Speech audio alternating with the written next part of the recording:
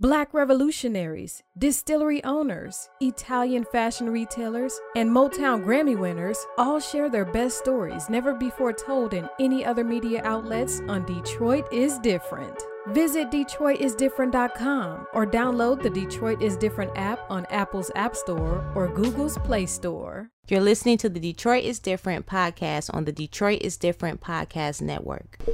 All right, we are back in full effect in the Detroit is Different podcast studios, and this time around I have somebody that has been upon request from a couple different people about, really, for a conversation like this, you need to talk to this guy. He knows a lot of stuff, and I just know some of the snapshots in the story. So it's like, I know some of the snapshots that you hear from like the street black folk that's like, oh, well, you know, Coleman was... And then, you know, some of the corporate people like, well, you know, one of the people that really helped with a lot of the development. And then I met him and I was like, oh man, this is like somebody I guess I should have known for forever. Because he was like, yeah, when you want to do it. You want to do it tomorrow? I was like, okay, I don't know about tomorrow, but definitely soon. Charlie Beckham, how are you today? Hey, Kari, I'm doing just fine, man. I'm glad to be here. Glad we finally connected. Yes, sir. Yes, sir. And in the final connection, and this is definitely a question that you're preparing for a one-man show, so some of this is going to be revealed in that, and I'm sure it'll have like pictures and it'll have cues. No question. It'll be like that Mike Tyson one-man show. There you go. Well, that's where I got the inspiration to do it. It wasn't my idea. When I decided I was going to do my book and my memoirs, I finally got around to it, and while I was debating that in my mind, I happened to catch on YouTube, which is something rare for me because I don't usually go on YouTube, but I saw Mike Tyson's one-man autobiography show on Broadway, which he did about 6 years ago. Yeah. And he did a fantastic job. And I said, well, hell, if Mike Tyson can do it, I can, and that's a great idea. Yes. So that's where I got the idea from, to tell the story rather than to just write about it. And nobody's really done that here in Detroit. All my good friends who have retired have written outstanding books. And I said, well, I want to do something different. So that's where I got the idea from. So we're rehearsing right now. So you're right. This is perfect timing. Well, thank you. And I definitely, I don't expect you to be talking about street fights with Trevor Broderick. Yeah. That's right. And biting off people's ears. That will not be. But it will definitely be full of a lot of things, starting with this question right here. Yes, sir. Where you were like, it all starts, your family in Detroit. Yes. How did your family get to Detroit? Well, you know, we, and a lot of people don't know this, and of course they'll learn it when we do the memoirs, but I was born and raised in the early years in Cincinnati, Ohio. Get out of here. Absolutely. My mom, born and raised there. My dad was born in Georgia, but migrated to Cincinnati, coming north, and met my mother way back in the early 1900s, of course. But I was born there, born in the projects, Lahr Homes, down on the west end of downtown Cincinnati. And what brought us here, my dad was a union organizer in Cincinnati, worked at the GM Norwood Assembly Plant there in Ohio, worked at Wright-Patterson Air Force Base, got into the union, and was doing such a good job, he caught the eye of the then president of UAW, Walter Reuther, here in Detroit. And Walter Reuther offered him a job, said, I want you to come up and be my administrative assistant, which made him the first African-American to do that. And so he took the job, much to the chagrin of most of us in the family, but he dragged us along anyway. So in 1958, actually he came in 57 and commuted.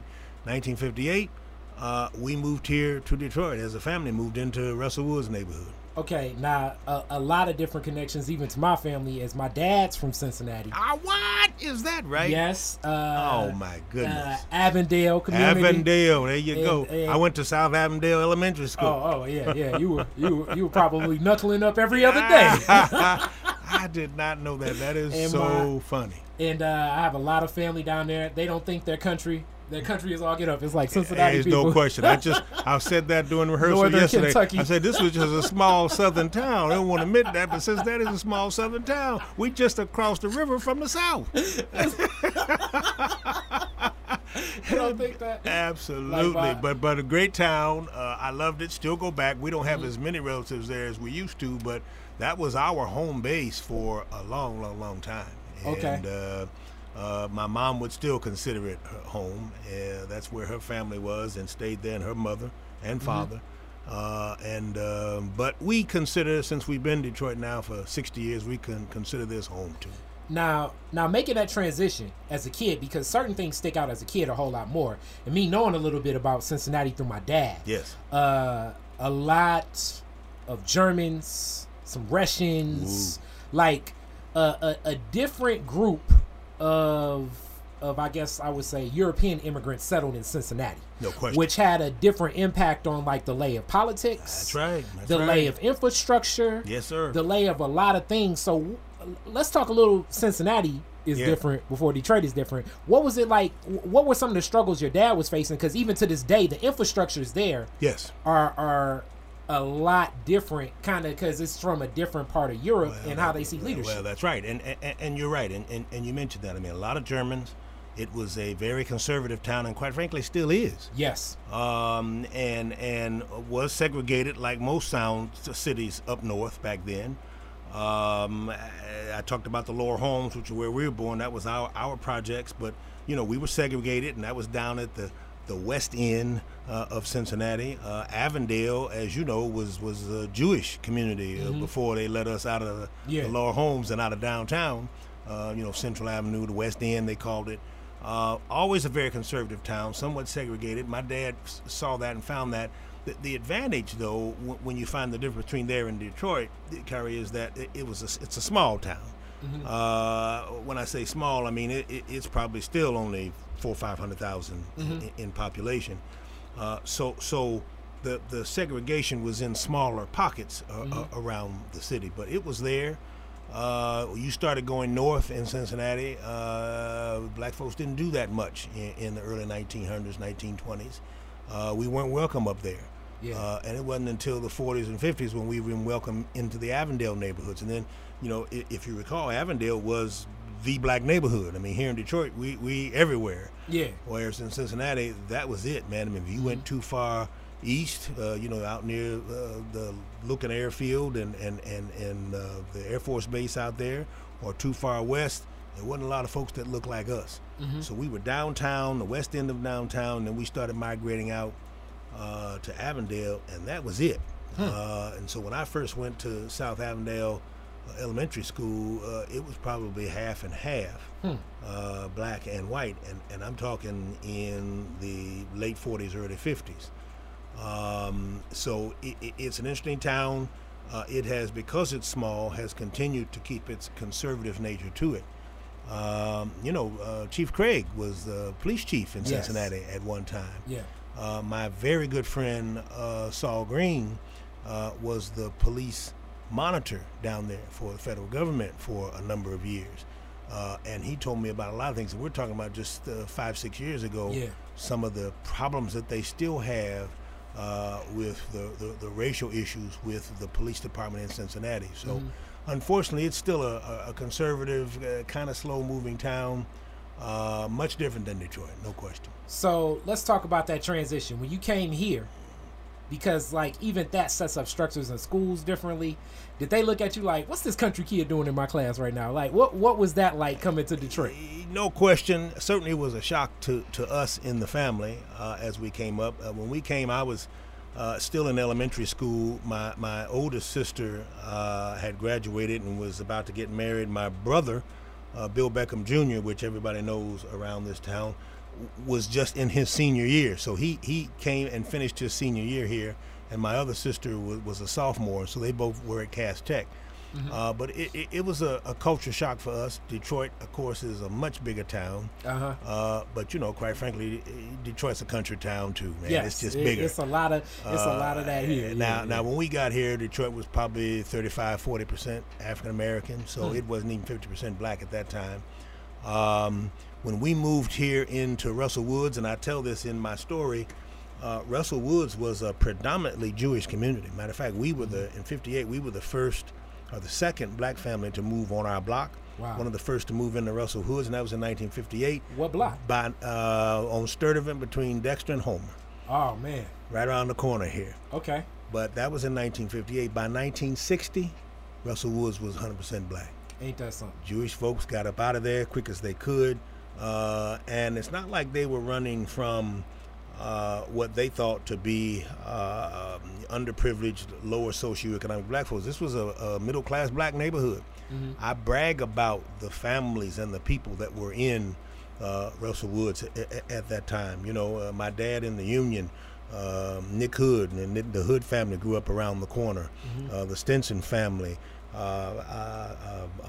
Superior Building Barber Supply, Mel Jefferson down the street, Wallace Kirk, North Carolina Mutual. We had doctors, lawyers, attorneys, everybody from there. Warren Evans grew up not around the corner from here, and we played Little League Baseball together. Saul Green, Foots Green of Michigan Barber School, Lou Reed Thompson that owned Toll House Cleaners, had several cleaners around. I mean, these were successful, established, middle-class black folk. But the Jewish community, you know, that's when they moved from there and continued that migration northwest, and ended up in the 6 mile, 7 mile Wyoming, Schaefer area over there. That's what turned Mumford into the Jewish high school that it was. Okay. And so we had, as a result, a good life in Russell Woods. I enjoyed it with Russell Woods Park, the Russell Woods Jazz Festivals, which they still have today. Yep. The 19th is coming up. Even though I'm probably gonna post this after that. My dad's already asked me. He was like, "Can you do some pictures?" And stuff for that? I was like, "Yeah, I'll be in effect." Just a great neighborhood and a good place for us to grow up as young black kids, looking at other successful middle class black folks, and so. We didn't know anything different. Folks like myself and Saul Green and Ron Thompson and, like I said, Warren Evans and Nick Hood Jr. and a whole bunch of other folks, that's what we knew and that's what we saw every day were successful African Americans, you know, living and playing and working there. Wow. And so it was great. I loved it. And so it didn't take long for us to kind of forget about getting back to Cincinnati. Okay. Detroit became home. Okay. And my dad, as I say, was there at the UAW working for Walter Reuther, one of the first black administrative assistants to him, and then served 2 UAW presidents after that, Leonard Woodcock and Doug Frazier. All right, now we're talking a little bit about that neighborhood, because I'm always enamored when I hear these stories of back in the day about Dexter Boulevard. Yes. And just the stories I hear from my late godmother and others, but particularly her and Orthea Barnes used to say, "Yeah, it was jazz clubs all up and down Dexter. It was this bowling alley." And, that's right, the Bowlerdrome on the corner of Leslie and Dexter. Matter of fact, I forget his last name, but Grover, a good friend of mine, Vince Davis's dad owned that. One of the part owners in that. There was a bar, and I can't remember the name of it, that was in the corner of the bowling alley. That was famous. That was right on the corner of Dexter and Leslie, right across the street from the Esquire Grill. Yes. Everybody remember the Esquire Grill, which was across the street on Dexter and Leslie. Yep. The Minor Key, which was a jazz club a little further down on Dexter and Calvert. We had supermarkets, stores, dry cleaners, all up and down Dexter. At the corner of Dexter and Davison was the Dexter Davison Market. Now, that was Jewish owned when we first got there, of course. When they left the store there, but they were still there and still owners. And when they moved to Oak Park, if you'll notice, there's a Dexter Davison Market on Coolidge and 9 Mile. That's the same place. Ain't that something? They just moved it. I never knew that. But it was an outstanding market there. So that was a thriving commercial neighborhood there between Davison. If you went all the way down to Joy Road on Dexter, it was just outstanding. I remember standing on the corner of Dexter and Sturtevant in 1967, and we watched all of that burn during the rebellion. And so now we're in the process, and I'm proud to say that the city has now targeted Russell Woods and the Dexter Davison area as one of our revitalization neighborhoods. And so we're going to try to bring that area back by building up that commercial strip. And as you know, we've got people now moving back into Russell Woods, people buying some of those homes, people rehabbing those houses. And hopefully we can get back to the Russell Woods of old. Well, when we left this Rosa Parks neighborhood, or Focus Hope neighborhood, that's, for me, because with my age, that's right. We moved over there off Leslie between Pasadena, well, not Pasadena, between, Patowski and Broad Street. Patowski and Broad Street, yes, sir. That's the long block. That's right. And just in that time, my sister bought a house on Fullerton. And when she bought the house on Fullerton, maybe in 2014. Okay. Sold it last year. in 17. And it was on the market like maybe like 2 days or something. So it was sold like that. Yeah. So I definitely know it's a lot more interest. But definitely in that time of me growing up, kind of sort of in that area, I was like, man, Dexter is. I was like the one place. I was like, it's had some rough patches because the only McDonald's I've ever seen closed was on that. Now I don't know if it had the right traffic for the intersection and everything. But it's rough up there. That commercial strip. I mean, between Davison and Joy Road, I mean, it's pretty bad now. There's no question about it. So we got nowhere to go but up. Yeah. But it's got potential, and so we're going to put millions of dollars in there and redevelop that whole area. I can believe that. It's coming. And my favorite car wash from back in the day was over there. On Elmhurst, Dexter Elmhurst. That's right. And just a lot of different things. High school. What high school did you go to? I went to Cass. Okay. The neighborhood high school was Central. But I figured I'd take the test and see if I could go to Cass because I knew even then that I wanted to be an automotive engineer. And so a lot of people don't know. I mean, I'm a mechanical engineer by trade. And I always wanted to be an automotive engineer. And so I knew I could get the correct kinds of classes at Cass that I couldn't get at Central. So I took the test and managed to get in. And so in 1962, I went down to Cass and graduated in the class of 65. Ain't that something? Yeah. So you went through, you sped through high school. Did my 10th, 11th, 12th grade, did it and got out of there. I got you. I went on to University of Michigan after that. Okay. Now, what was Cass Tech like in the 60s, early 60s? Well, we talk about that in the play too. That was my first taste of politics, quite frankly, when I was there at Cass Tech. The black folks were not a majority then. It was still a majority white school, and of course the advantage and what we liked about Cass is that it drew from all over the city. So the advantage we had is that you had friends that lived everywhere. So I knew people that lived over on Mack and East Grand Boulevard and down on the Lower East Side, but also on the West Side in the McKenzie area, etc. And so no matter where you went on the weekends to a party, you knew somebody and somebody knew you, and that was a real advantage. And so that was a big advantage down the Cass. But it was a great experience. It was at that time one of the best high schools in the country. You got an unbelievable education there. It still stands out in my mind that the chemistry book and the math book that I had in my senior year at Cass, when I got to the University of Michigan my freshman year, we were using the same book. Ain't that something? That's how strong that curriculum was back then. And so it was a school we were proud to be of. As I got my first taste of politics, I ran for class president in 1965 and put my little campaign team together. And we were hitting the study halls and going up and down the floors. And we did the whole mock election piece. And we counted the votes. And it was a large senior class, had about 1,000 people.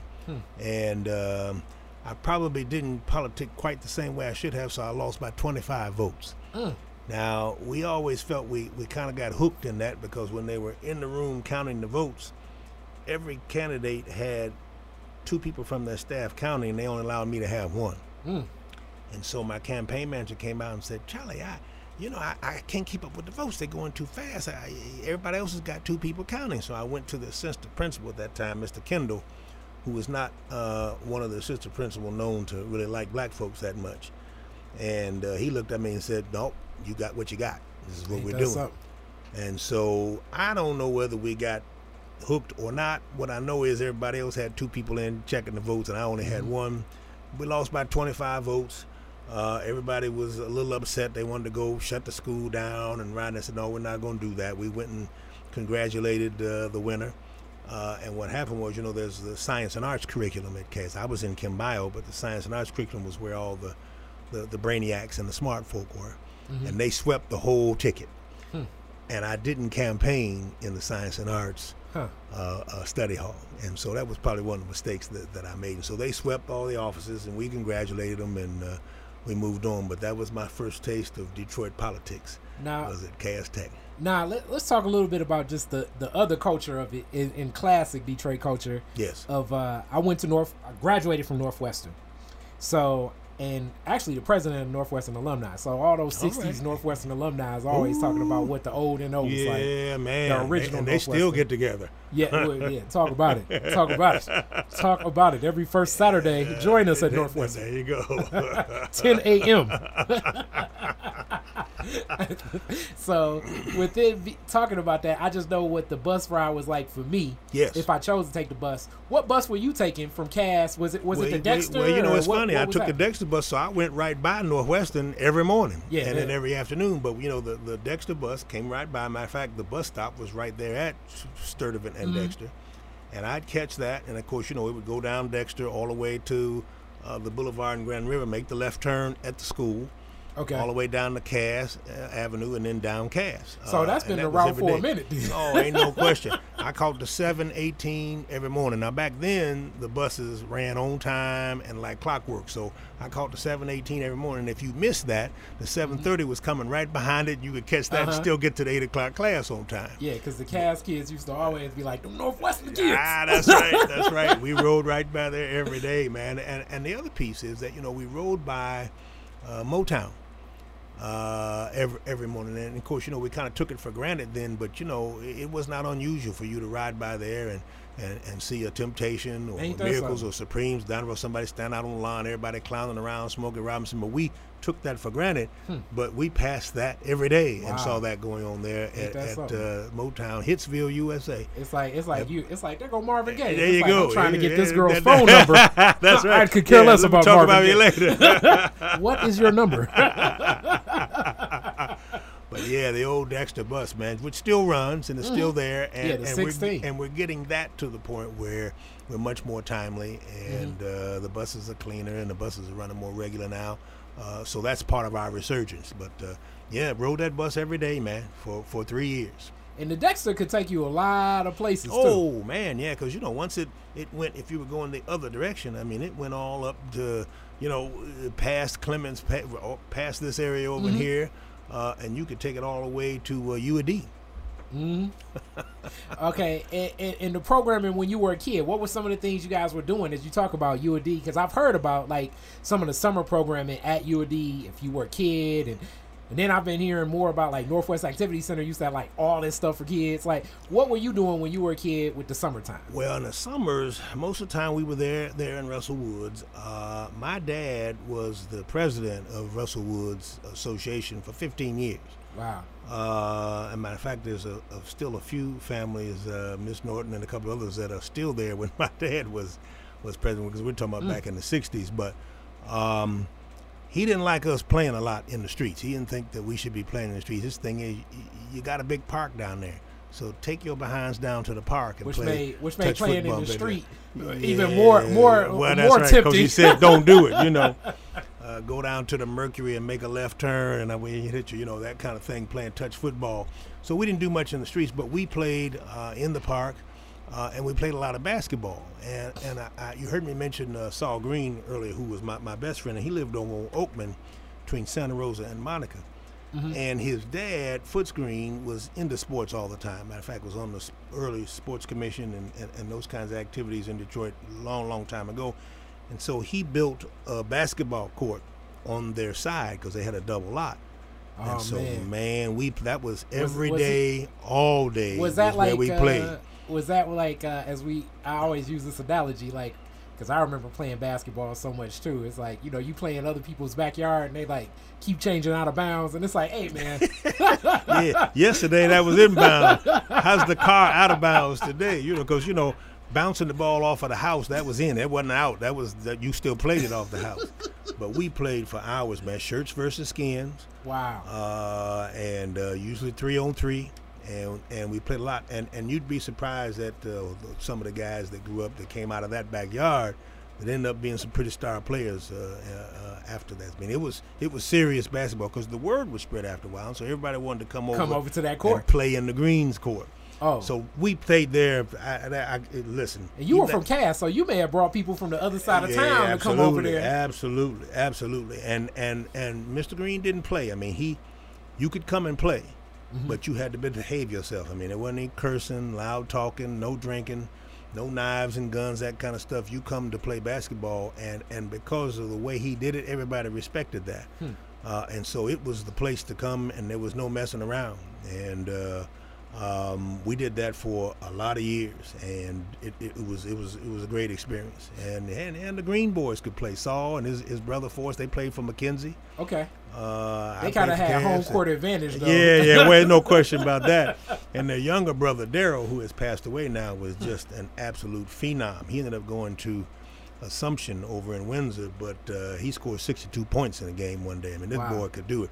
And so he was the little kid growing up, but he learned how to play ball in that side yard on those courts. Now it sometimes ends up being like that, because it's like if you're young and you play against good older players, that's right. You end up like cutting your teeth. Yeah. Where like you really can ball, and then you start playing with people your age, and it's like I'm killing them. Killing them. Now being from Cincinnati. Yes. And I generally ask like the Detroit questions. Like when I had Attorney Reed here, he was talking about his brother and stuff, and I was like asking Kurt Jones questions for him. But Oscar Robinson, and I hear these stories of Oscar Robinson. Yeah. Were you an Oscar Robinson fan? I was, man. The Big O, and you're right. You know, he went to University of Cincinnati, of course, and then played for the Cincinnati Royals, which was the pro team there. My brother-in-law, my oldest sister's husband, went to University of Cincinnati at the same time he did. Now, he played football, but Oscar, of course, played basketball. But we talked about him all the time. But he, no question, was out, and it's still one of my idols. I mean, the Big O, I mean, he was, back then, he was 6'5", and he was a guard. He was one of the first big guards to play both college and professional basketball. And the Big O invented the triple-double. He invented the triple-double. He was scoring triple-doubles back in the 50s when they didn't call him that. Yeah. But he was always good for 25, 30 points, 12 rebounds, and 12, 15 assists. Always, every night. And he was smooth. He wasn't that fast or quick, but he was big for his size. And came from Indianapolis, Indiana, and turned Cincinnati out, man. And, of course, turned the NBA out. And it's turned into be one of the 50 greatest players ever to play the game. I mean, he was fabulous. So, yeah, we loved him in Cincinnati. The Big O is the man. And I've heard these stories. Because, basketball is the classic barbershop talk these days, especially with, like, my barbershop's out on the NFL, like a lot of black barbershops, I assume. But we get these talks about, like, this player in this era versus this player in that era. And it'll be some of the old heads talking like Bob McAdoo could. It's like, man, Bob McAdoo is in the NBA right now, man. They be killing him. That's exactly right. But what was it like the athleticism then? Do you think some of those guys like the Big O could hang with guys these days, or was it because I know a lot of the rules have even changed in my time watching basketball. Right. Well, no question. And you're right. You have to be careful with that whole, GOAT business, who was the greatest of all time kind of thing, because it does kind of relate to eras. But some guys and the talent that they have can transcend all that. Now, I think the Big O was one of those, because like I said, he wasn't that quick and wasn't that fast, but nobody, I never remember anybody blocking his shot. Wow. He had that jump shot that he put over the top of his head, and so I think he'd get 20 points on you no matter who you were, because he knew how to back you down as a 6'5" guard. He could turn on you, he could take it, he had all the shots. He could assist. I mean, he was good. Now, all the players aren't like that, and so you got to be careful to see if they can transcend different areas or eras. And so I don't know how far Michael Jordan could have gone back and still been as great as he is. Now, LeBron James, another question, because he's just a beast, and so he might be able to transcend all those areas. You don't know. So, but that's what creates the barber top talk, because everybody's got an idea of who they think is best. But I'd put Oscar Robinson in just about any era, and I'd keep my money on him. Okay. I think he's gonna get 20 points on you. I don't care who you are. Okay. Now playing then, as I love the basketball talk, favorite sport. So, what the street ball versus organized ball? Right. Was it a big difference in that era? Because that's where I think, like, nowadays guys can play a little bit more street ball in the organized ball, whereas then I don't know if it was like that. Yeah, you're right. I think it's still the same way. I mean, street ball has its own brand, and you're right. There's some guys that can just, when they play street ball and just tear it up, beat everybody, beat anybody. You put them in an organized game, send them off to college, and they average 3 points a game. It doesn't transcend. So I think it's the same issue with street ball versus the professional ranks as it was all the time. That some folks can transcend their talent and others can't. So the talent's different, their expertise is different. But street ball. They talked about that out of New York. When the guys played in the Rucker League, and they had some guys up there, and all those guys, Lou Alcindor and Kareem Abdul-Jabbar, all those guys, when they came out there, they said, man, there's some guys in there that were just phenomenal, but they never could make it to the pros. But they felt that those guys were much better. It's just I think it's a mindset more than anything else, because athletic talent is athletic talent. And if you're able to coach that in the right way, you get a good coach, he can take athletic talent and win anywhere.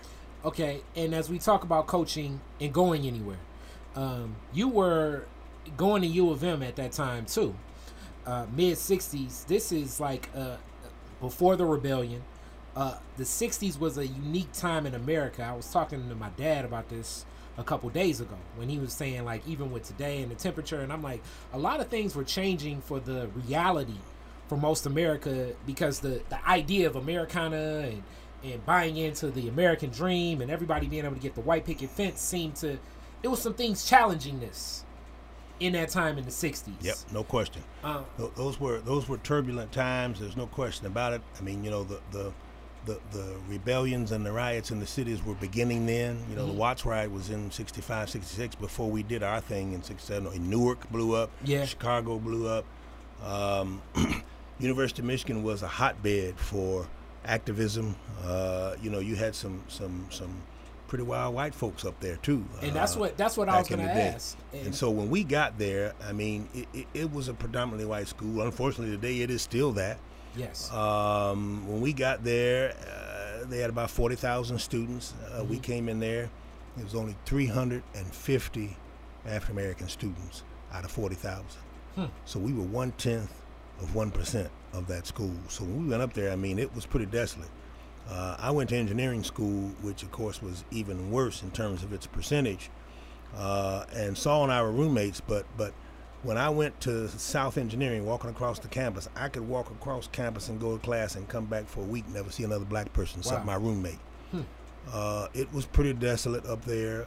It was pretty tough. We were isolated, and of course that forced us to be much more united. And so Kappas was hanging with Alphas and hanging with Omegas and the Deltas and AK. Everybody was together. Wasn't no splitting then because there was so few of us. So the advantage of that is that we didn't get off into our little areas. Everybody was in. So we had a good tight-knit groups for about 3, 4, 5 years during that period when we were coming up. U of M had what they called the Opportunity Award Scholarship Program, where they were actively trying to recruit more African Americans. And so as they brought more up, we came up in 65, it was about 300 of it. 66, then they got about 400 or 500. So they would get a little bit more each year, and it got a little bit larger. Back then, as you know, that's when the Black Action Movement started. Joanne Watson was up there. She was one of the activists of the Black Action Movement, Ron Thompson, and a lot of folks up there. And so we set some goals. And we set the goal of having 10% of the population of that university, we said, should be African Americans. In 2018, we still ain't at 10%. And along that line, and that's another one of my godmothers, and Mama Watson, and I've asked her about him, but with you in front of me, I gotta ask this too, because it's a tough read, but my friend told me to check it out. But Crisis of the Negro Intellectual, Professor Harold Cruz, that was up there at U of M. Did you have his class? Do you remember him on campus? I didn't, because see, I was in engineering, and so we had our own thing. We had South Engineering, West Engineering, and then North Engineering is where all the labs were. Now the folks that were in LS&A, Literature, Science, and Arts, and those were on the main campus, and so they were exposed to him. My roommate, I think, had a couple of his classes, and so I went on to course to law school. But I was kind of segregated from that, and so I got it from a secondary basis of listening to Saul and some of the other folks as they went to their classes. And so I didn't have the pleasure of having direct exposure to that, but he was in a minority up there. I mean, those were tough times up there, man. I mean, they didn't tolerate a lot of stuff up there. It was very difficult. A lot of people, the transition from their respective high schools, even those of us that came from Cass, but those that came from other cities in Michigan and outside of that, I think after the first semester, all of us was on probation. it was those were tough times, and we pulled out. When I started in engineering, and because of the Opportunity Awards program, we probably had about 25 or 30 of us in the incoming class out of about a couple hundred. And that's the largest they'd ever had, and that was in 1965. By the time we graduated in 1969, 5 of us walked across that stage. Wow. Me and Boudreaux and Larry Collins and Terry Banks from D.C., man, it weren't a lot. So it was those were tough times academically. Now, it prepared us well for life and what we were going to encounter after we got out of there, but the experience was very difficult, highly racial, obviously, and night and day between there and 90 miles away up in East Lansing. We had a lot of friends from Detroit that went to Lansing, and it was just a different experience. And we could see it in the alumni activities that still go on today. I mean, their alumni activities, Black Alumni Actions, are much more active than ours are. And for a long time, we couldn't figure out why that was. How come they can get more people at their Black alumni reunions than we can get? And we finally figured out that because we didn't have a good experience. Yeah. When we were at University of Michigan. It may be opening some and wounds. So coming back to celebrate and acknowledge that was just not something that enthused. Everybody was just, I know I was just glad to get out of there, get my degree and get the hell out of there. Whereas it was a big time party up at Michigan State, so we used to go up there a lot. Yes, and as many people we had a lot of in friends. School, out of school. Yeah. And so we'd always tease them about that, say that was the party school. But good folks, I sent my daughter up there. She went to Michigan State, so I sent a lot of money up there. And I'm sure they appreciate you for that. No question about that. But those were hard times and interesting times because it was the 60s. And that was a pretty raucous time in America in general, both black and white. And in that, as you talk about raucous time, black and white, another one of these talks with my dad, it's almost like I feel like I'm talking with you and my dad in the room, but because he went to UC. And I was like, well, it's these snapshots that you just assume. And I was like, well, you went to college. And he was like, I easily could have been drafted too to go to Vietnam. And I was like, I thought if you went to college, that couldn't happen. And he was like, no. That's what he said. They were still drafting folks, man. Back then, because it was the Vietnam War, so they were drafting everything and not necessarily just walking. I can remember going down because you did your physical then down at Fort Wayne. And I remember going down there because they got me once I lost my student deferment, my 2S. And hell, there was guys down there on crutches, canes. They were passing, sending them through because they needed everybody they could get going over to that Vietnam War. It was a terrible time, man. And that's what I think when I think of that generation of guys that were of age in the 60s. What was that like seeing some of like your brothers, cousins, uncles, and really like your peers come back? Oh, it was from rough, Vietnam. man. We, back then you had the draft board.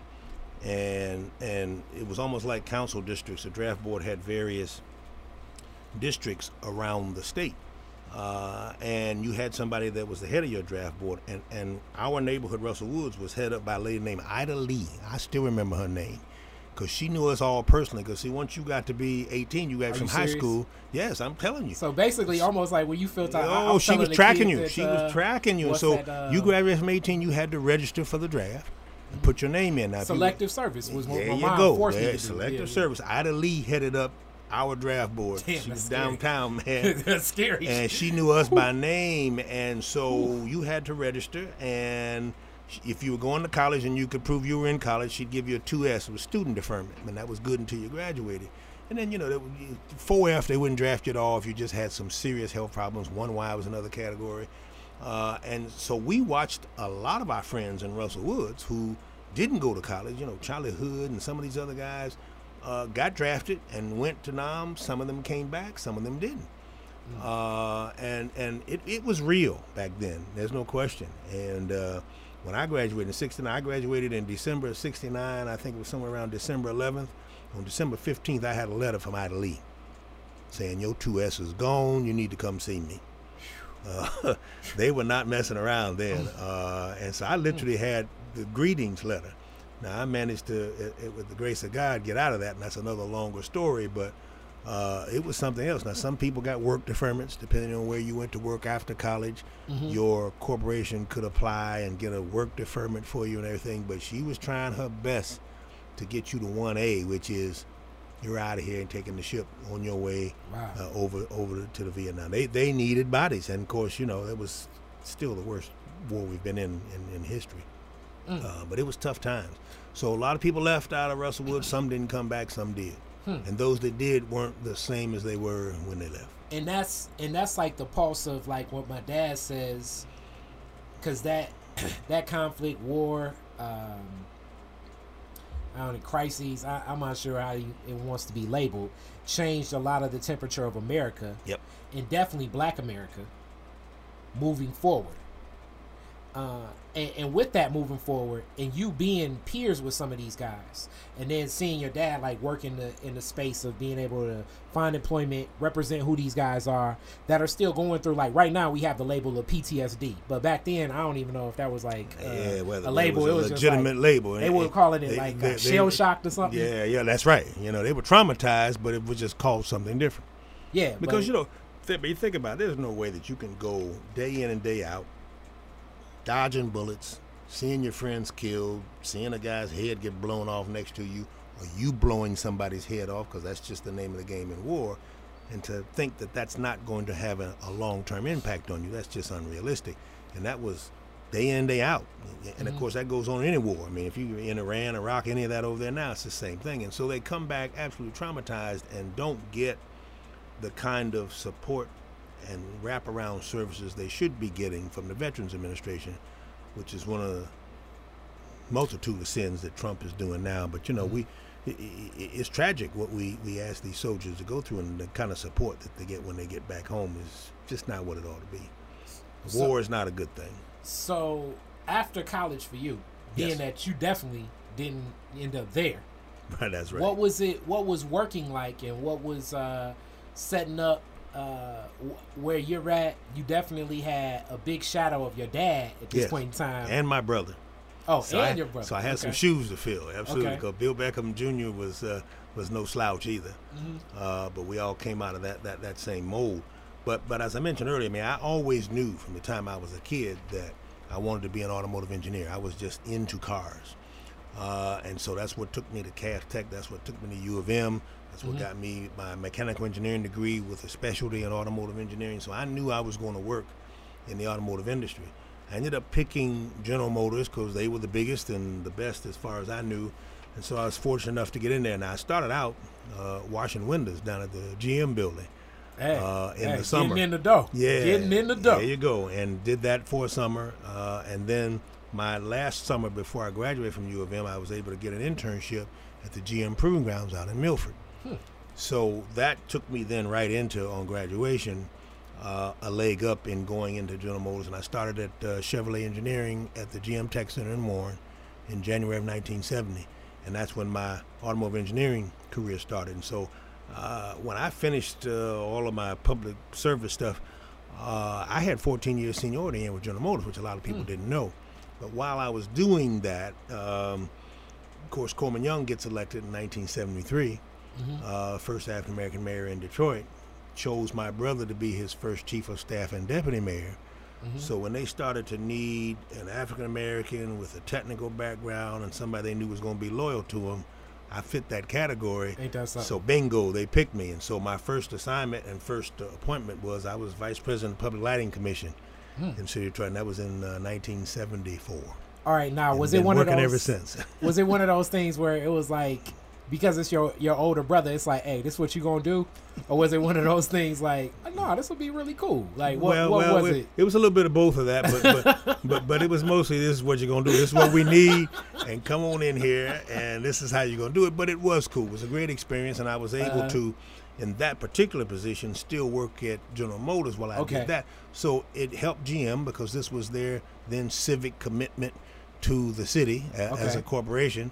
It helped the mayor because he's like, okay, I got, GM's giving me some executives on loan.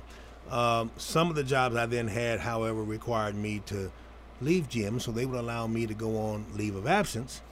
And so for the next 5 to 6 years, I went back and forth between GM and the city as the mayor's needs fluctuated and as General Motors needs fluctuated, because I'd get to the city and I'd be working on something and they'd call and say, hey, we need you back over here. We got another job for you as a promotion. Because my goal when I came out of college, Kyrie, and went to GM, my goal was to be the first black chief engineer. Wow. And they still don't have one today, but that was my goal. And I gotta say that I was on track. They put me on a fast track, and I was on track to being there, and quite frankly, ahead of my schedule. And then Coleman would pull me back and forth. And so a lot of people think, well, you just, feeding off of the city trough. No. I didn't ask for those jobs. I had a career. Yeah. Over here. And your General brother Motors. was like, hey, you my little brother. So I came over here, and it's been a pleasure in Yes. these 40-some odd years to serve Detroiters. And so I don't begrudge that. It's been an honor to do it, and I've done it for 6 mayors now. But I had a career over there, and that was my plan. But after 1984 and my conviction on the Vista situation, General Motors gave me a call and said, well, Charlie, you either got to resign or we're going to have to let you go. Cut you go. And now, so that ended my career at General Motors in August of 84. Now, in that, I like to, because I graduated from Walsh, and when I graduated, people like to talk about the fall of General Motors. And I like to try to put sometimes General Motors into perspective. General Motors, especially at that time, it was like Rome. Like I tell people, I would sit and I would debate my professors in class at Walsh. Like they would be like, General Motors should have known this or General Motors should have known that. I was like, General Motors made like double the amount of money and then like almost every corporation in America combined. Exactly It was like right. General Motors was so big. I was kind of telling this to General Motors, to me, I say, was the Michael Jackson of business. So when Michael Jackson passed away, and I was talking to my little sister, I was like, when Ronald Reagan met Michael Jackson, it wasn't Michael Jackson meeting the president. It was the president meeting Michael Jackson. General Motors was so big at one point in time. Well, back then, it was, in fact, the largest corporation in the world back then. It was a huge behemoth. It had 5 automotive divisions, but it had other divisions too. It used to make appliances in their Frigidaire division. It made railroad locomotives in their Delco Moraine. They made their own brakes, their own components and suspension systems, and they did all kinds of stuff, man. They out at the tech center, they had the research laboratories. The first mechanical heart was invented at the research labs at General Motors Tech Center. it was a huge corporation. As it was continuing to grow, and you were in there at that time, and I didn't notice, because I think people look at it back at, people take these snapshots of history and just surmise it. And people right now look at the surmise of General Motors like it was just running rampant, and people did not realize that the shadow would come. Like Rome, everything has an ebb and flow. But nothing lasts did forever. you all realize that General, this is huge? Did you all recognize that? Oh yeah, you always knew that. As I say, I started at Chevrolet, which of course was the largest of the 5 divisions.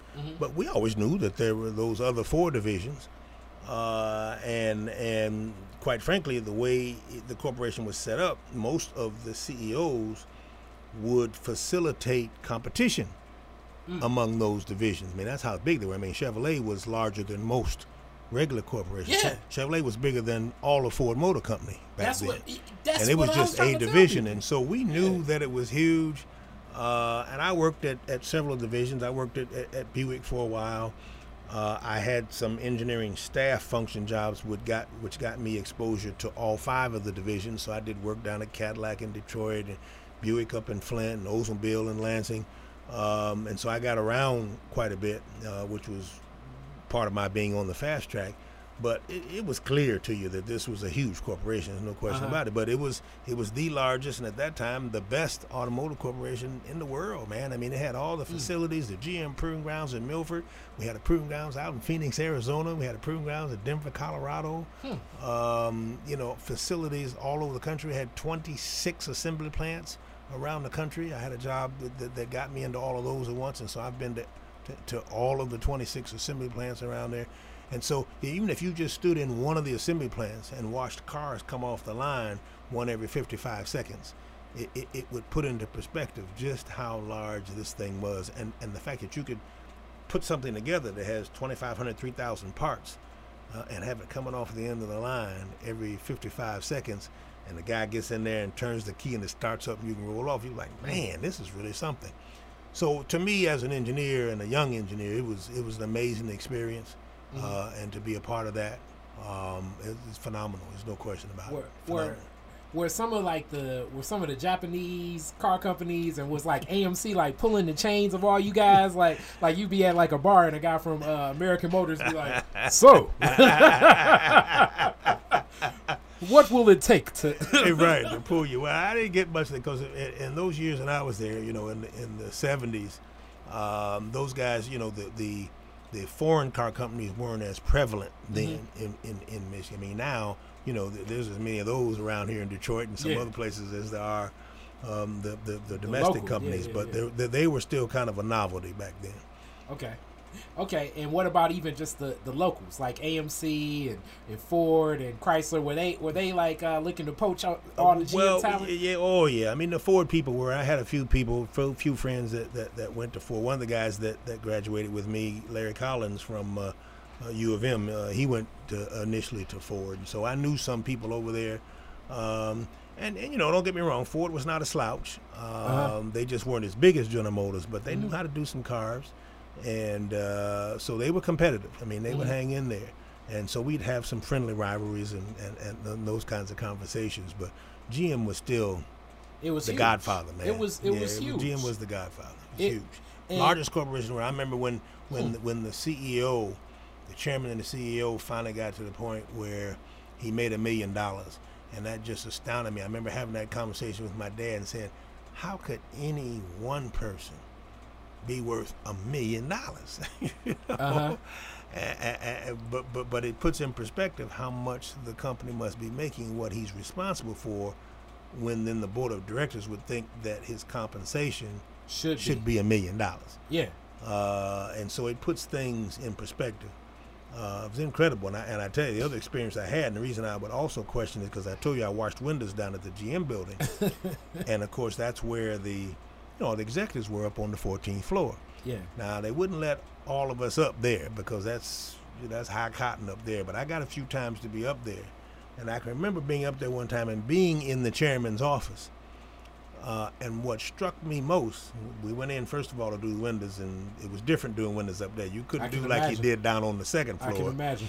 You had to have one guy hold one drape, another guy hold the other drape, while the third guy watched the window. Hey. And I remember doing that, but I remember sitting there, and the chairman was just shooting the shit with us, and had nothing on his desk. And so that's when I asked my dad, how could this cat be worth $1 million? I was in his office, and I'm telling you, wasn't much happening up there. The proximity of it. That always sticks in my mind. Now, as I've gotten to be an executive in some positions myself, I know there's times when you're not always just, nose to the grindstone. And so when the washers come in, maybe you do want to shoot the shit with them because you don't talk to cats like that on a regular basis when you're up there. And so he carried on the conversation, was a nice guy. But he wasn't doing a lot of work. Now, when we talk about that, I think as I grow with my organization and my experience, people skills becomes one of the most paramount things. No question. And people talk about your people skills and just understanding systems and people. And I believe it was, moments in time in Detroit's history. It's people, especially the Coleman Young's election. It's every time I talk to somebody, it's like, we were the main people that helped them get elected. It's like, I'm like, and I actually kind of believe everybody's story because the conviction and the passion they say. But Coleman connected with so many groups of people where they all felt so materially invested in the success of Coleman Young. Yep, no question about it. He was the guy. I mean, he was gifted. There was nobody like him, and probably will not be anybody coming down the pike. And you're right. He had the gift of being able to talk to the cats that he hung out with on the corner on the east side. And then he could turn around, as you know, he could then pick up the phone and be talking to the president and Jimmy Carter in the next breath. Yeah. Or Henry Ford II, where they were good friends. Yes. Al Taubman, Max Fisher. But then he could go in the barbershop and talk shit with them on Friday afternoon. And so he had that ability and that gift that made you feel like when you were talking to him, you were just his friend and one of the guys. And it was impossible to be around him and not come away having learned something. He was just a brilliant guy, high school graduated from Easton High School, didn't go to college, but read everything he could get his hands on.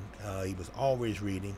And so he was just an intelligent, one-of-a-kind kind of guy. He was a quick learner.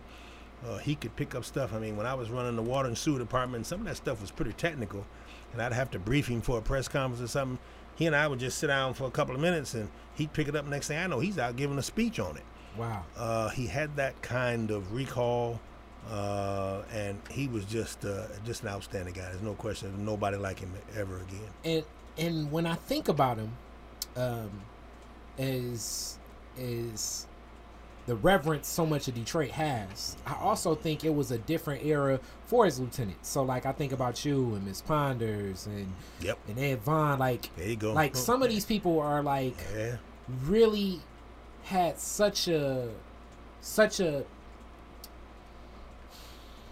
I don't even know what's the right term, like a commitment beyond self-interest in the success of what they do. Dan Aldrich. There you go. For all what them it good meant. guys, all the people you're talking about. So good guys. so like, and when I look at a lot of like kind of in my era, and I guess things change and different things, like it's almost like, okay, self-interest first and the success of the project second. It seems to be amongst our people, like that has become a more like, I want to make sure my family's good and I want to make sure that's good. And then, the success of this project, but it seems as if, in talking to them, it was like, look, the success of this project is the paramount idea and we're all invested to that. Yep. Was that, you think, because of him, or was it just a consciousness of the black community at the time? No, there's no question it started with him. It started right at the top because he was that kind of guy, and he was a keen sense of judgment of character.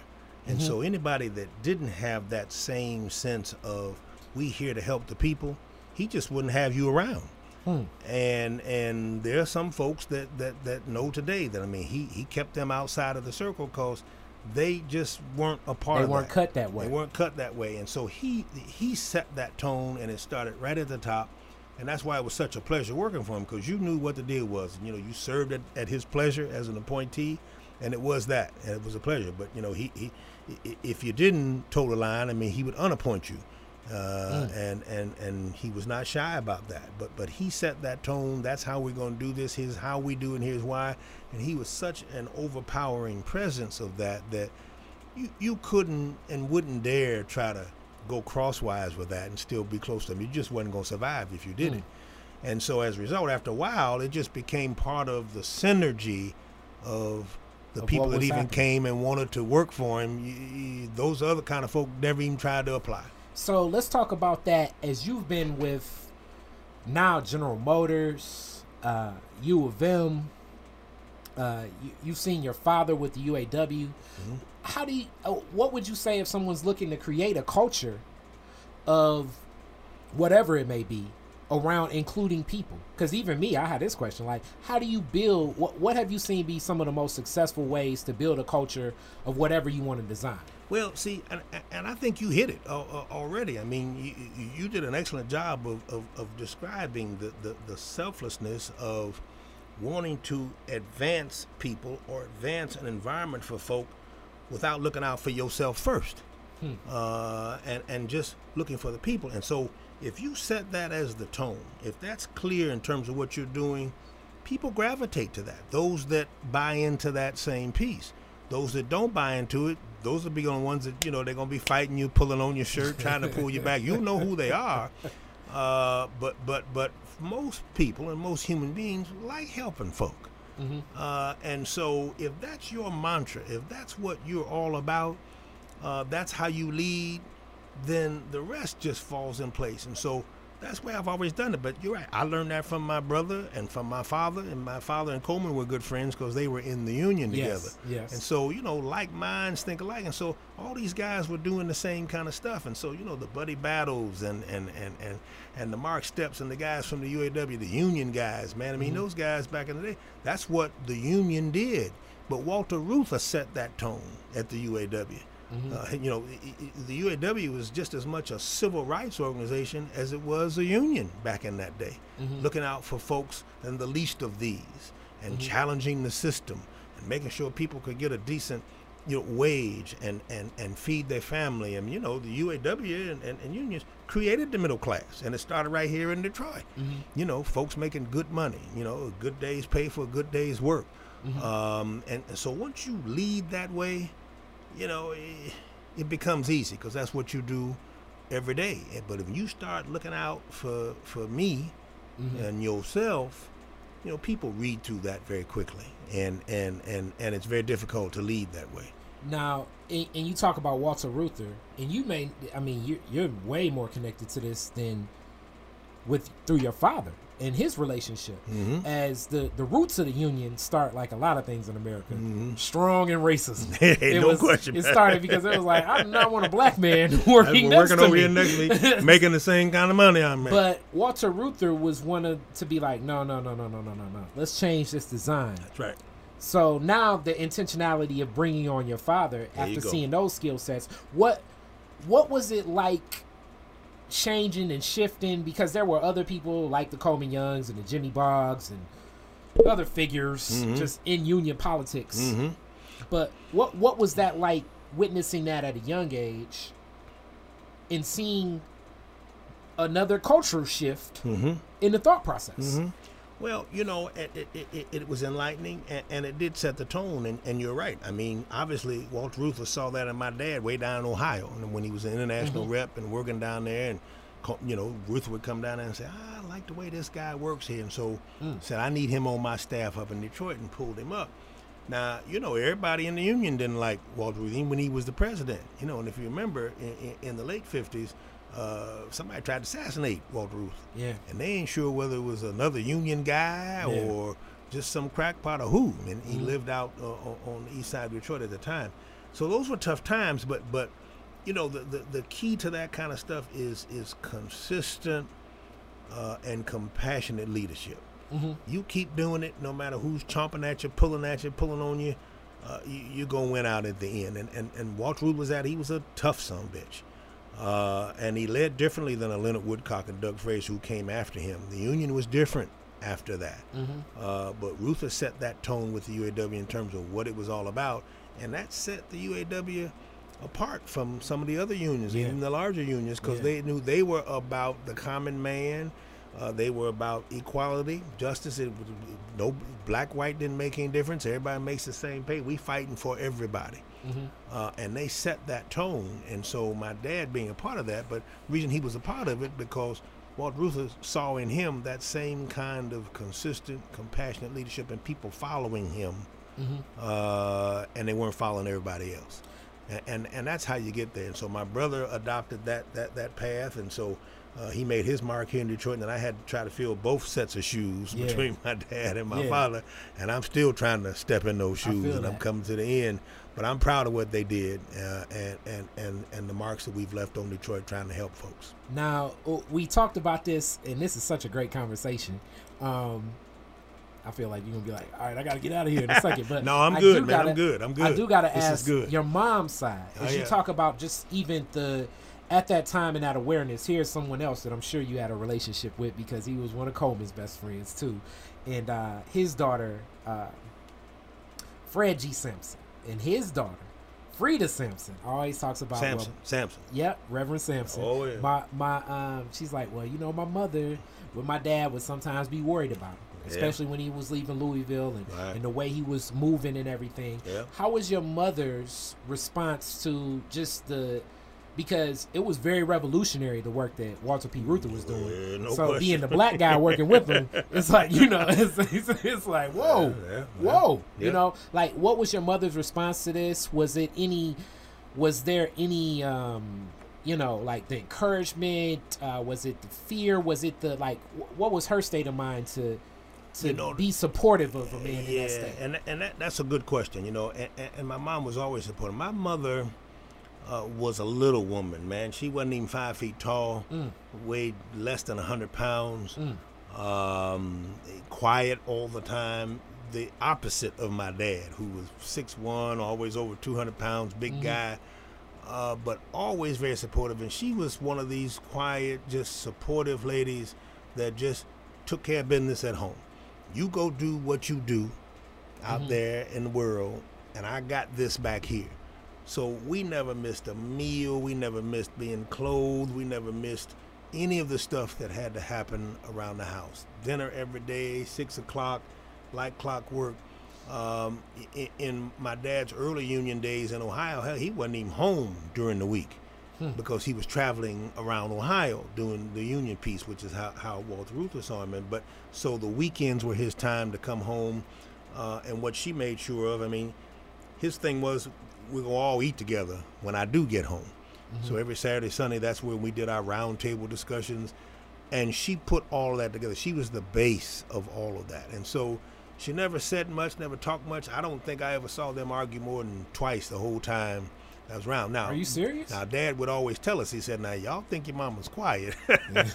Some of them nights when y'all sleep, she's all over my ass, but y'all don't ever see that. And she never showed us that.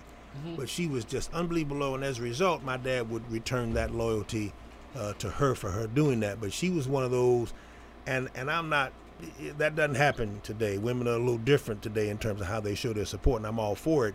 I'm not suggesting that women even ought to be like that today, but that worked for them then. My mother never worked outside the house. They were married for almost 50 years. She never worked. My mother didn't get her driver's license until my dad died when she was 67. Wow. And I think about some of these women like Mrs. Sampson, Coretta King, There you go. Malik, Betty Shabazz. Yes.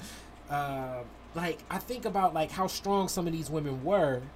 Mrs. Franklin, like what was the, like, how do you think that encouragement, especially when you are like I think these strong male figures in life facing so much at a time, to come home to somebody that is encouraging you? Yeah, no question. I mean, it takes a special kind of woman, man.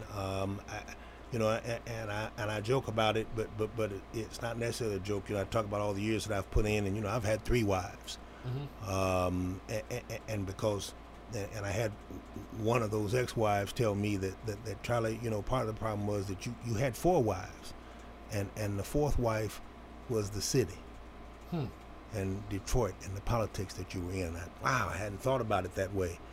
But you're right. When you see these guys, whether it's Jesse Jackson, Martin Luther King, Coleman Young, all of these guys, there's a strong woman back there, and it's an unusual kind of woman, because I'm telling you, for those guys to be as strong as they are as black people in America, and the things that they have to do and the sacrifices they make and what they have to take, that becomes number one. And that's contrary to what a woman wants in a relationship. Because what she wants is to be number one, and quite frankly deserves that. But when you have found yourself, unfortunately, with a guy who has this other yearning and other talent and ability that quite frankly has to be used, somebody gonna have to sacrifice, and it's usually that woman. So it takes a special kind of woman to be married to that and still be supportive, and then take a back seat. That ain't easy. And so my 3 ex-wives, I love them to death, because they did support me through some times that they didn't have to, and I know they didn't want to, but they did, and so that helped me to get through some of those tough times. And so I know every one of them guys, and Coleman was married 3 times. People didn't know that, but he had good, strong women when they stuck with him, because you have to have that, and it takes a special kind of African-American woman to support an African-American brother with the challenges that we have here in America, and that still exists today. I mean, I just, even in my dating journey, I always get the, people make time for what they make time for, and I think to myself, like, man, that's a very tough thing to think about, because I've been making time for my mission in life for like 15 years. So it's like, I don't know, like I'm balancing that out, and I always think to, like, it's hard. And see, people always say, Curry, and the women will run that on you at some point. Well, you do what you want to do. That statement too. and see, that's not necessarily the case, because some of us have been put down here to do some things that's what we made to do. God gave us that talent, that gift, and shame on us if we don't do it. And so it ain't about because I just want to do it. I got to do it. Now, the problem is you got to find somebody else that understands that and accepts that too. Because if they think you just doing all this stuff out in the streets because that's what you want to do, then they're not going to support you the same way. But if they understand that that's your mission, and then they buy into the mission, now you got something. Now, having said that, that does mean that usually that woman's going to make some sacrifice. And that's why I say it takes a special woman to do that. And I ain't mad at those that say, well, I hear you, but I ain't buying into all that. You know? And I can only imagine what it's like because probably, and then sometimes I've been having more of a presence of mind, just even in my journey. And I mean, I'm doing way less, but like sometimes my day may start where like I'm doing this, then I'll go to like an opening of like an event, like some grand business opening, then some friends event. Like I can't like, you know, it's like you grow and you end up in the zone, but you may end up like just in what you were talking about. So like it was a point in time in your life where you are at a pivotal time in American history. Yes, sir. In like the Black Mayor movement. Yes, sir. With the Black Mayor of the blackest city of them all. Yes, sir. Been there. And then you're also shifting time to work for the biggest corporation in the world. And then you're still a brother, a son. Like you still have family stuff to balance out. Because I know the black family is still the black family. Yeah, no question. You still got your cousin where it's like he ain't gonna never have a job. So let me sort of give him a job. Right. You know. So you still doing that, and then it's like, oh yeah, let me. I do have her. Yeah, and she said, well, what about me? And so the key I've found as I've gotten to be now in my 70s is you got to figure out a way to give her enough time to show her that you appreciate what she's doing. You're not going to ever be able to give her enough what she deserves, and what she deserves, but if you can hit enough times, you can kind of make it. But again, it takes a special woman to do that. And if you find that, hold on to it, man. Don't give it up because it's rare. And as we talk about that, your mom's background, where is she from? Well, as I say, she was born and raised in Cincinnati, Ohio. Okay. She was born in Laura Holmes, too. And came from a big family. She had 3 brothers and 3 sisters. And her mom was a housewife also, my grandmother. And she was just a dyed-in-wool Cincinnatian. And when my dad had to come home and tell us we was going to Detroit, it wasn't no happy home, man, because, you know, he's taking my mother out, and we don't know nothing about Detroit. He said, we're going to Detroit. We're like, where, Detroit? And all my mother ever knew was Cincinnati. My older sister's getting ready to get married, engaged, so, you know, she don't want to go because her man is still there in Cincinnati. My brother was in his senior year, and how you like, I'm moving in my senior year. My middle sister, she'd been going out to Walnut Hills. She didn't think there was another school in the world like Walnut Hills, so she figured, I'm not leaving. And I got all my little friends. I'm 9, 10 years old. I'm like, I can't leave my friends. And so when my dad had to come home and say, well, we leaving, I mean, he literally had to be the strong-willed black man that he was and say, I hear all y'all, but pack up because we going. And we left and came to Detroit, but it was tough. He was going against the grain, and it reminds me of a story. And my staff, I told it yesterday as we were putting this together, and I got a little more time here so I can do it. I said, Charlie, you can't put that in the play; it takes too long. But I likened that decision that he made when Martin Luther King was a 26-year-old preacher in Montgomery, and they were starting the boys' boycott, and they went to a couple of meetings deciding how they were going to put together the Birmingham Improvement Association. And because he was talking so much back in the back, somebody said, you need to be the president of this. And he was like, damn. So they appointed him as president, him and Shuttlesworth. So they were walking home, and Shuttlesworth said, man, you 26. He said, how we going to deal with all these white people down here? He said, I ain't worried about these white people. I don't know how I'm going to go home and tell Coretta.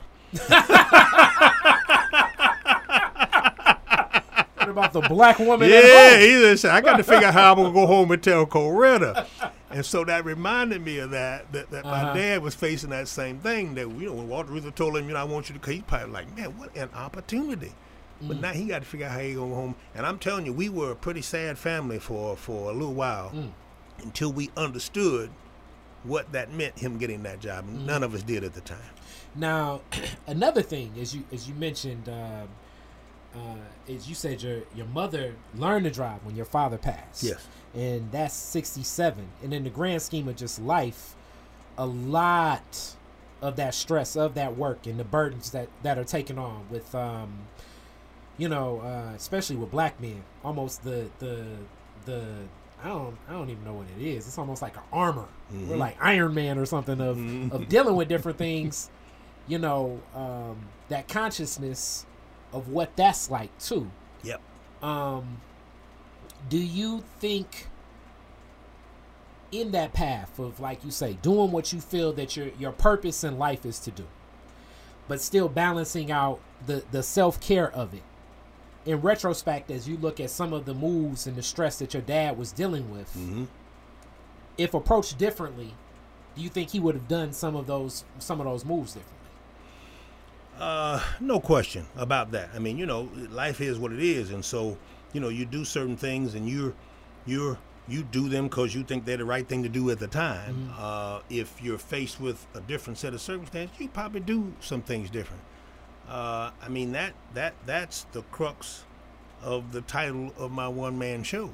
And I say, that sometimes in life, you do stuff and you look back on, you figure, why in the world did I do that? And what was I thinking? And, this was a terrible result here. And the only thing you can come up with that keeps you from going insane is that you have to tell yourself, it seemed like a good idea at the time. Based on the evidence that was presented, it was the best. So that's the title of my play, see, because I done done a bunch of that, in my 70-something years. But man, I don't know why I did that decision. Like when I threw the FBI out of my office when they was coming in and doing the Vista investigation, I threw their asses out. Well, that probably wasn't the best thing to do, but it seemed like a good idea at the time. I've seen many of people deal with the feds same way. Yeah, and so, so things would be different. Everybody, if you had a do-over or a mulligan for those that play golf, you'd hit the shot differently. When you get a mulligan, you taking the ball and putting it back in the spot you want it to be rather than the spot that it fell in, see? But we don't get do-overs in life, so you do the best you can heading through. And when you look back, hopefully you made more good turns than bad. Okay. Now, in that good turns and bad, growing your family. You mentioned your daughter. Yes. How has your family grown? And then what was that like stepping into with everything already on your plate, being a father too? Oh, man, it was wild. See, I wasn't just a father. I was a single father. I raised my daughter for a good portion of her life, particularly through her formative years, best years of my life. Now, I don't know how the hell I did it and how I found the time because, I was then also still trying to make my mark in Detroit. But, that was my daughter. I only had one child. And so I was going to give it my all. And so I did it. But as a result, we were unbelievably close. We still are today. And what it did for me is two things. It made me close to my daughter, but also gave me more appreciation to all these single mothers out here. That shit is hard, man. And I raised her through the teen years, I can imagine. Whereas Bill Cosby say the kids turn teenagers, they go crazy. They just go crazy, know. And you have to hang in there. And so I was able to do that. I was fortunate. It was a circumstance that allowed it to happen. But it was tough, and I had my own business then through most of that time, but I was able to be successful in that. And then there was a period of time when I went on my government-sponsored vacation. I was still her father. That's what we call the urban vacation. And she survived that, and we survived that, and we talk about it, and I'm going to talk about it in the play a little bit, but it was good. And so she's now a grown-ass woman, as they say, raising her own child now as a single parent down in Atlanta, and I'm proud of them. They're just doing great down there. She's got her own business. My granddaughter's in a sophomore in high school down there, and they turning it out down there, so I'm proud of them, man. Yeah, and I know, like, even looking at my dad, being a grandparent is a lot. Man. It's like you get all the fun of what the good side of parenting is with I tell everybody, grandparenting is much better than parenting.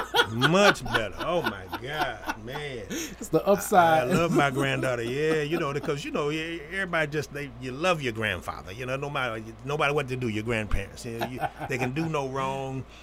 They love you all the time, and see that ain't always the case when you're a parent, because sometimes they hate your ass. I know. It's like coming in here talking this common sense. Yeah, that's right. I'm not trying to hear this. What do you mean, clean my room? That's right. Man. Rooms don't need to be cleaned in 2018. Man, yeah.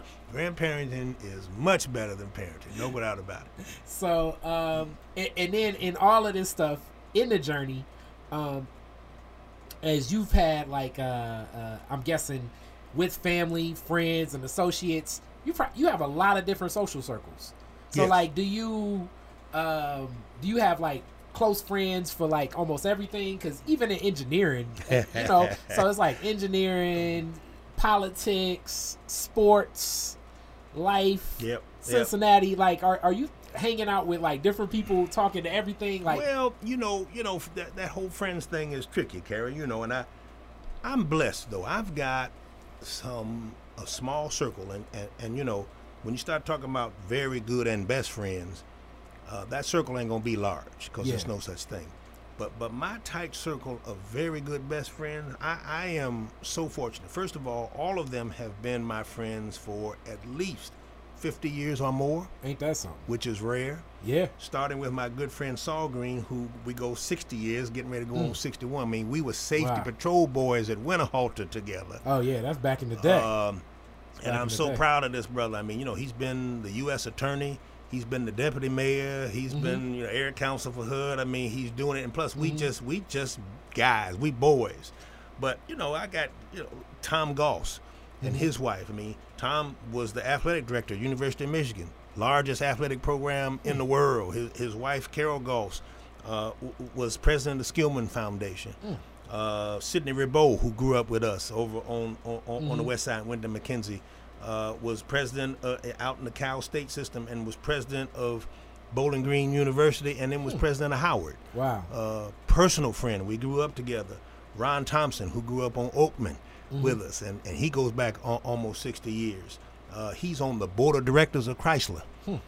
His wife, Cynthia, was chairman of the board of Boy Scouts and girls. And so they're all my close personal friends. They are very successful. They've raised kids, and we're close. And so I feel fortunate, man, to have those kinds of friendships. We still get together now. We got a group they're all part of that group called Brothers Who Cook, and we got to get together and cook food for everybody.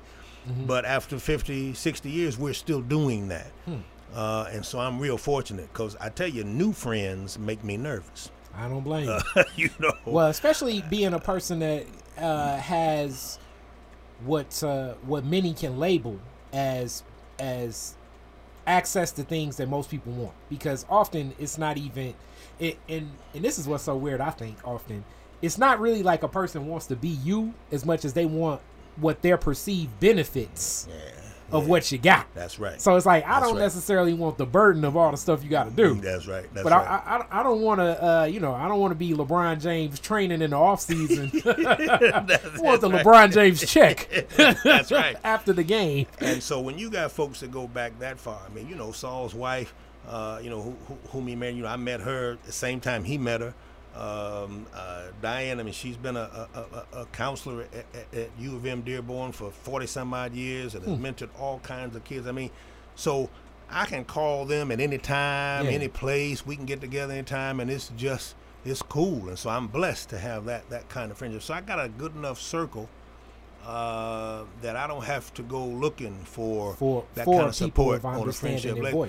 And everything they do, they're successful at, and I ain't got to ask them for anything, and they don't ask me for anything. It's that kind of a deal. And so it's great, man. And so you start talking about 40, 50, 60 years, that's significant. That's the good part of my life.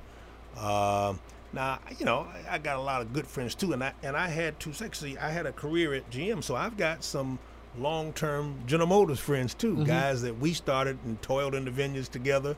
Because as I say, I wanted to be the first black chief engineer, but I was one of the first engineers to be hired at General Motors. Now there were a couple of guys that were already there. Odell Johnson came out of Purdue University. Bill Newell was out of North Carolina A&T, and these guys were there a year or so before me, but they were black guys that I looked up to, and we became, we're still friends today. Well, that goes back to 1970, so, you know, shit, that was 40 years ago. Yeah. And so I've got them as a group of friends also. So I feel fortunate and blessed, man, with my friendships. Now, do you think that with these friendships, it's one of those things like, you know, all these old adages, and it's almost one for everything, but the birds of a feather flock together. Do you think that it's the people that think like you, that kind of have the same value systems, that have that same work ethic, just end up like associating with you more? And or is it just one of those things where that era kind of produced where you guys were headed? Well, I think it was a little bit of both, but there's no question that's the case. I mean, you look at Saul and I, again, in Russell Woods, you know, my dad being in the Union, and the kind of strong-willed, strong black man, father kind of figure that he was. Well, Foots Green, who we called Saul's dad, who was like a dad to me too, same kind of guy. You know, strong-willed, ran his house like a ring of that. Especially if you couldn't cuss playing basketball. Yeah, you know, ran his household, ran what happened in the yard, started up his own business. I mean, the Michigan Barber School is one of the first black businesses in Detroit. It's certainly the only black barber school. You can't go to a barber anywhere in Detroit that they didn't spend some time at the Michigan Barber School, or they probably got their certificate from there. So he's been creating careers for black people in Detroit for 60 years. And so he's that kind of guy. And so for Saul and I to then gravitate, it was a natural, you know, because we come out of the same environment. You know, Tom Goss, even though he was from Nashville, and we didn't meet him until we went to the University of Michigan, you could tell the kind of family he came from. Same kind of family. Ron Thompson and Lurie Thompson, who lived on Oakman. Mr. Thompson was owner of Toll House Cleaners. He was the same kind of way. Owned his own business, hired black folk in the community, you know, stand up in the community. You know, his wife was a school teacher. I mean, so we had all of that in common as you come out. So ain't no question birds of a feather flock together, because a lot of people grew up in Russell Woods, and we didn't necessarily become that level of friends. Yeah, but they were cut different. Cut different. Not necessarily better or worse, but just different. Now, and when you talk about cut different, and you're mentioning a lot of things that that black people had access to then, and there's been a lot of debates, especially with my generation. We talk about, well, we should have did this and we should have did that. Kind of the premise for Crises of the Negro Intellectual. Right. Do you often, because I always wonder, like on the flip side, like I wonder, like, are people in their 70s sitting around having these discussions like, these young people got access to this, this, and this, and that, like, so with that, do you believe if given more access of today, some of those people that were running, like the Foots Greens, some of the stories of, as you talk about Russell Woods, some of the stories that I hear, because you know you hear all these street stories, like it's like, you know, all the main numbers people used to live off Broad Street back in the day. That's right. There was a few of them in there too. That's right. Over on Fullerton, there was a couple. And it was like they paid for all the businesses around it. Like, you know, you hear all the, it's like you always hear these street tales. That's what gets told most often. But do you think that some of these people would, with more exposure and more access that like even my generation has, would they be moving differently, or would they kind of still stay in those same circles? No, I think things would certainly have been different. I mean, you know, I look back at the obstacles that, you know, the Bill Beckham seniors and the Foots Greens and the Coleman Youngs and all those folks had to face, and you look at what they accomplished, having to face that, and the meager resources sometimes they had to rely on, and they still did what they did, and you figure, wow, what if they didn't have those obstacles? They would have been different and bigger, even that may be hard to imagine. And, you know, my dad used to always tell me, I mean, we were growing up, I mean, he would say he wanted to be the president of the United States. We're like, damn, Dad, come on, president of the United States? But that's what he thought. He thought that he was smart enough to do that, and he felt that, and so that he instilled that in me. Well, I know Foots Green would probably talk that way in his household too, and Coleman would talk about that, and a lot of the people that we grew up with, but there were always these obstacles. So you always wonder how far you could go if you didn't have, you know, the obstacles against you. my goal was to be the chief engineer. I probably wouldn't have gotten there at GM, but you know, if you take away some of them obstacles, I would have been that. Because when I looked at the ones that were the chief engineers at GM, shit, I was smarter than most of them cats. You know, but sometimes it's timing, sometimes it's the way the plan was laid out, and the will that you have to do certain things. But there's no question, if the world was different, the end result would be different. How different, who knows? But one thing for sure, if you're constantly striving to do your thing and your mission, you know, my thing is ain't got nothing coming. I have no regrets. I'm going to talk about my life in a couple of weeks and the trails that I've been down for 71 years. I don't regret none of them, you know, but because everything I did seemed like a good idea at the time, and it was the best I could do. And I was applying what my dad and everybody around me, and growing up under Foots Green and in Russell Woods and around powerful, strong black men, it's what I learned and what Coleman Young. And so I think they'll look down and be proud of what me and my friends have done. Wow. Yeah. And when you talk about that, and with access, as I love Detroit's Black history, one of the stories where I align like the world of to my mind, like lieutenants in city government. In your story, I always think like before you was Conrad Mallett Sr. And I hear these stories of Conrad Mallett Sr. Specifically from a couple different people. One of another one, and then sometimes I think about me, and I'm like, man, you know, when people always say like, you know all these people, I feel like, man, some of the greatest people I've known have passed on. But some of the stories I would hear, and Dan Aldridge knows so much. He was telling me some of the stories. But the original stories came from Judge Claudia Morcom. Yes. And she would tell me these stories about him because one of Conrad Mallett Jr.'s son, Mayo, is like one of my best friends. Is that right? Yep. Oh, man. So, Small world. so he was like, you know, so as he was like, you know, your friend's grandfather used to, you know, Judge Morcom, very graceful. But she'd be like, you know, your friend's grandfather was, and I'm like, he was doing all, I'm like, what's like a black dude was doing all of this back in the. Yeah, he was a bad dude. He was always, to me, very scholarly, you know, and of course, I think he had a PhD at least. But a lot of people don't know, he ran the Department of Transportation for a while under Coleman. And people don't know that. He was the DDOT director at one point in time. Brilliant guy, though. Just an absolute brilliant guy.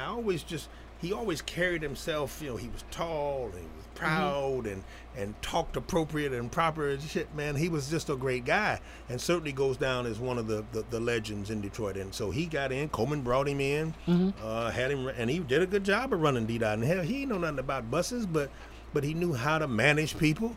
And to get shit done. And, you know, so Conrad gets his drive from his dad. But he was a great guy, man. There's no question about it. Because I hear some of these stories about, like, the administrations and what he was facing and being one of those people that worked in different mayoral administrations. That's right. Understanding systems. Understanding people, how to connect to different neighborhoods. I'm like, man, how do you figure this out? And then it's like, and then I look at your story and think the same thing. Like, how do you know all these people and systems? Like, how do you get the productivity and I from ran something? 10, 12 departments, you know, so that's you know, it's but that was my gift and my talent, and so I knew that my forte was able to run and manage large systems and organizations. That was my, whether it's designing cars at General Motors, or whether it's running parks and recreation in the city of Detroit. And so I've been blessed to have the opportunity to do all of that, man, and it's been a good run. And I can imagine you, like I talk, you know, sometimes I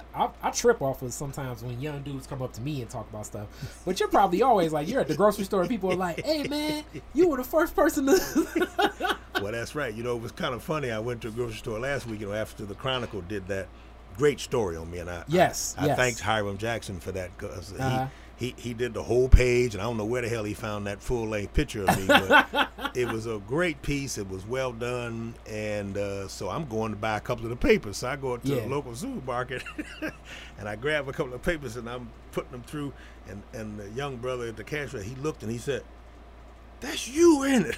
Hilarious. I said, "Yeah, that's me." He said, "Shit, you the man." He called the owner of the store. We said, "Man, we got a celebrity over here. Come on." And then he looked at me. He said, sometimes you got to tell these people who's who around here. I said, thank you, brother. I appreciate that. Hilarious. So, it's a funny story, man. But he was, I come in that store all the time, but he looked at that and he looked, because it was a small picture on the front advertising this. He said, man, that's you. It's like now you have preferred access. Next time you go. No, I still got to pay the same thing. My bologna I've been paying over there, you know. It's like, hey, you will not get this. Wingdings. You will not get this gum for free today, sir. That's right. So now that wraps up everything, and now I have my classic Detroit is Different questions. Yes. But I do want you to come back. We gotta anytime, man. This has been fun, man.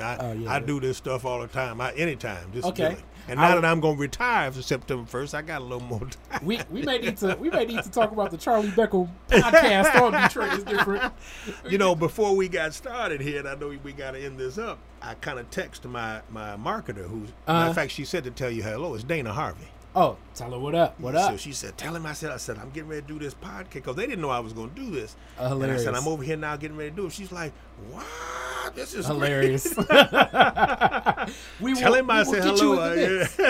And if we get you in the mix, because that was something Helen said too. As Helen loved my aunt, yes, love her to death. She was like, you need to ask him if he's interested. She's graceful too. Yes, like she is. all these women, like my mama, just graceful, but still know how to get things going. We will definitely have her in the mix on the production, because she, even more so than me, she'll say, all right now, Kari, we're going to rewrite this and edit. I'm like, they know what I meant. Yeah, you can't say this. You know? They know what I meant. They know what I meant. Well, my heart is. That's right. But these classic questions, and I know this will be one. And yes, actually, what's so funny is, other than the middle question, I wanted to ask almost because you hit everything in it. So I know this will be a colorful answer. All right. Detroit is Different classic question first.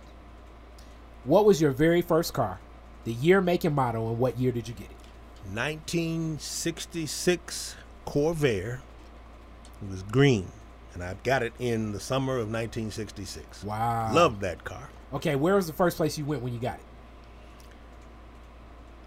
I was dating a lady that lived on the corner of Leslie and Homer, so I went around to her house. Ain't that something? Now, did she know you got the car? Did you surprise her? Yeah, she knew it, because I'd been talking about Corvair all the time. So she knew. So when I pulled up, she was, that Negro got that car.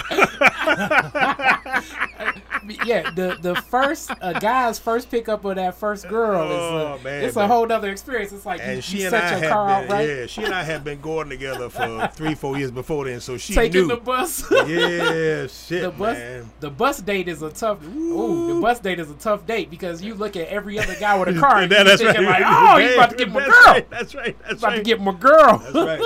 That car cost me $2,000. I paid $63 a month to GMAC in 1966. Ain't that something? Now, what did your dad say when you got that? Because that's the other. Well, he helped me get it, so he was supportive. Yeah, he was supportive, and I was a pretty responsible kid back then, so he didn't mind doing that. But, he was very supportive. Okay. I think he probably co-signed for it. He was like, you better keep your job. Yeah, that's right. The dad conversation is like, you better keep your job. That's right. I'm not about to end up. Yeah, that's an easy question. You got to have something harder than that, man. That's easy. Like riding by your friends at the bus stop, like, hey. Well, it's funny, so I'm going into that was at the end of my freshman year at University of Michigan, and a lot of people didn't have cars up there. None of us did first year. And so I was one of the first ones to have a car on campus. So I went back sophomore year, so I was, the man, because I had a car. You were taking people everywhere. Yes. It was like, we don't want to go to the pizza place on campus no more. That's right. You want to go to Ypsilanti. Charlie's car. That's right. All right. Next question. If you're the DJ at the end of the Detroit fireworks, and you get to, you're at Woodward in Jefferson, you get to play 3 songs. What 3 songs are you playing? Wow. At the end of the fireworks. Yep. The grand finale just went off. And you can be, like I always tell people with this question, you can be one of those DJs that play what you want, or you could try to play to the crowd. It's all up to you. Well, I'd play what I want, but I try to play stuff that when I played it, everybody, and it's mostly Detroiters that come down to that, would say and would recognize it. And so I would play My Girl, The Temptations. Okay. I would play Papa Was a Rolling Stone, Temptations. And then I'd play Hello Detroit by Sammy Davis Jr. Ain't that something? Okay, in that order? Yes. Okay. Yes, because I'd want them, because, you know, when you listen to the Hello Detroit, Sammy Davis Jr., by the way, that's going to be the song we lead in on my play. I like it. But when you play that, it's Sammy, and he does such a good job on it. Everybody recognizes it, and it's upbeat. Mm-hmm. And so I want people leaving out of there being upbeat. Mm. But you start out with My Girl, because everybody knows that around the world as a Temptation Detroit song. Mm-hmm. So you start out with that, get people feeling kind of, yeah, my girl, you're feeling good. Throw in a little Rolling Stone so people can get it. And then you send them home with Hello Detroit. Okay. All right. And the last question. And I'll be surprised because you, obviously, somebody you work for is the general answer to this. But if you could rename Woodward after one Detroiter, who would it be and why? Coleman Young. Yeah, that's the most. Now, we got a lot of stuff named after him. I mean, you already got the Coleman Young Municipal Center and Young Recreation Center and a whole lot of stuff, but he's the man.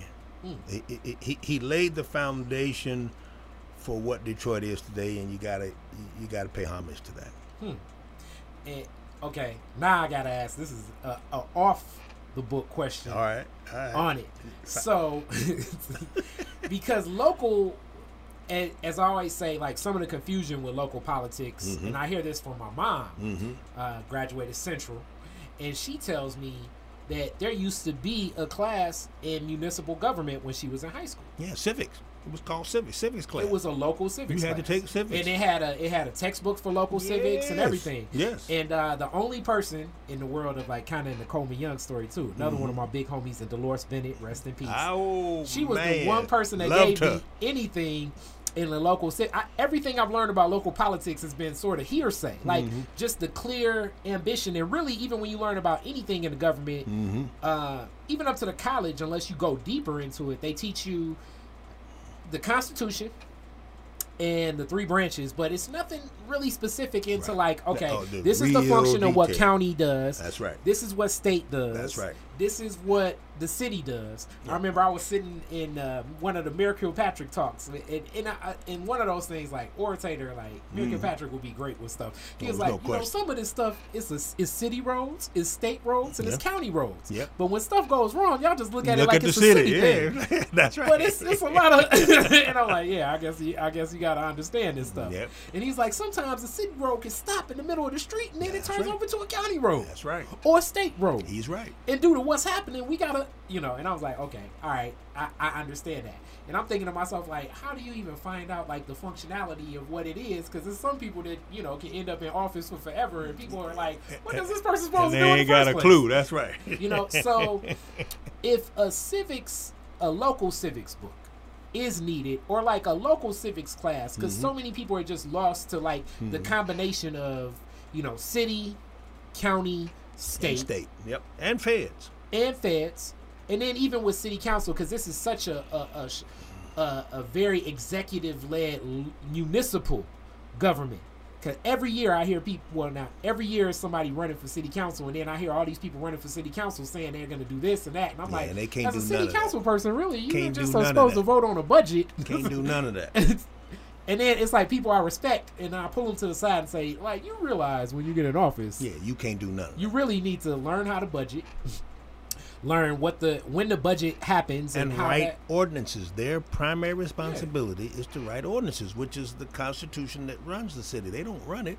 They do ordinances and pass ordinances. Now, they ultimately pass the budget, but that's the only executive thing they do. Yeah. The executive branch does almost everything in the city. Stuff happen. So, being that it's such a lost information, how do you feel the consciousness and the awareness can be raised? Because that local civics class doesn't exist, and it hasn't existed in years. It doesn't.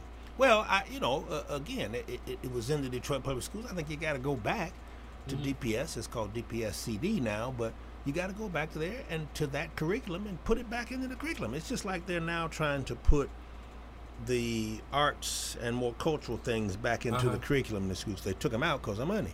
Yeah. So I say there should be a civics class put back in that curriculum too, because that's where it was. And then you reach every kid that comes up. Well, you know, hell, we got 50,000 students in DPS. We got close to 200,000 kids 18 and below. They need to see that and hear that and see that again. So just like we're putting art, music, etc. back in the classrooms and in the curriculum, put civics back in there too, because it just got taken out for one reason or another some years ago. Well, I definitely think as that I like what you said, and I've been talking it too much. The way I started Detroit is Different was because people said I'm too much on a soapbox. But now that you've said that, I may lead an initiative to make this local text on local government. I like that. Count me in. And I may put you in the mix. Count me in. Because people don't know. They haven't got a clue. And you can see them when they come down to city council, the things they talk about at council and to council and ask council to do. The people they vote for, they clearly don't understand the difference between the various bodies of government. And it affects their quality of life on a daily basis. So it's something every citizen should know. Yeah. It ought to be a requirement, quite frankly, that you've got to go through that so that you'll know. That's what my mom told me. And like I say, other than Dolores used to love that lady to death. Yeah, she was something else. That's why we named that park after her over there, man. Shoot, she ran that neighborhood over there. She carried around those pamphlets like, well, this is what they do. And I'm like, I ain't trying. You were about to give me like 2 pounds of literature. That's right. You didn't mess with Dolores Bennett, man. You didn't mess with Dolores Bennett.